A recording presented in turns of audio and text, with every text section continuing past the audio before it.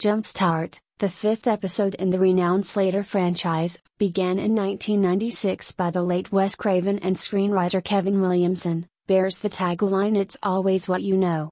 It might be more appropriate to say that this is the movie you always make. For his gory period, Cheek has created a reliable leap cut and stabbed.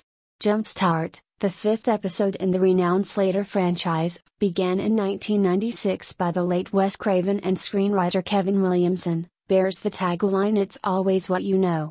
It might be more appropriate to say that this is the movie you always make. For his gory period, Cheek has created a reliable leap cut and stabbed. Despite the fact that the new picture closes the points to reclaim the previous title, there is nothing in the plot that ignores the Scream. Suffering has existed since time immemorial. Scream makes so many allusions to its forefathers, as well as many other terrifying movies, low and high, that it's tough to forget you're watching a fantasy film. It's wonderful to let the audience have fun, but it's difficult to become lost in this world. Scream After Scream begins with a true scream, a fact-familiar voice on the other end of the telephone, this time distinguishable, ready to chat with its new victim star, Jenna Ortega. When he's alone at home with his mom out of town, he entertains her with some movie trivia. He's aware that he enjoys horror films, yet his favorite question is, "What's your favorite horror movie?" I was really upset with his high response.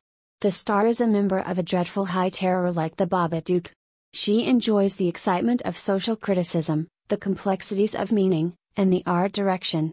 She falls off the list of art house-style movies when he gives her 3 chances to save her friend's life by replying to the stab movie, aka Scream, trivia. "Ask me about it" follows, she begs.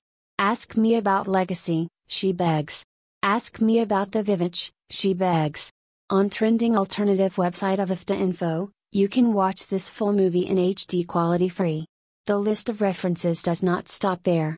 Rising talents Matt Batten, Ellie Alpin and Tyler Gillett, 2/3 of the terrifying group known as Radio Silence. The third member Chad Villila is, in general, a producer of the project, not simply Jordan's Cheek includes a mention. Peel, the Nights Out guy. Halloween, and Psycho, yet the whole storyline centers around deciphering the elements of prior films. In this way, it deftly dispels any concerns that new viewers would not be able to retain the information, while also gratifying longtime fans who have been paying attention all along. However, since each character spends most of their time talking about the past, it's impossible to connect the new artists with any fresh faces.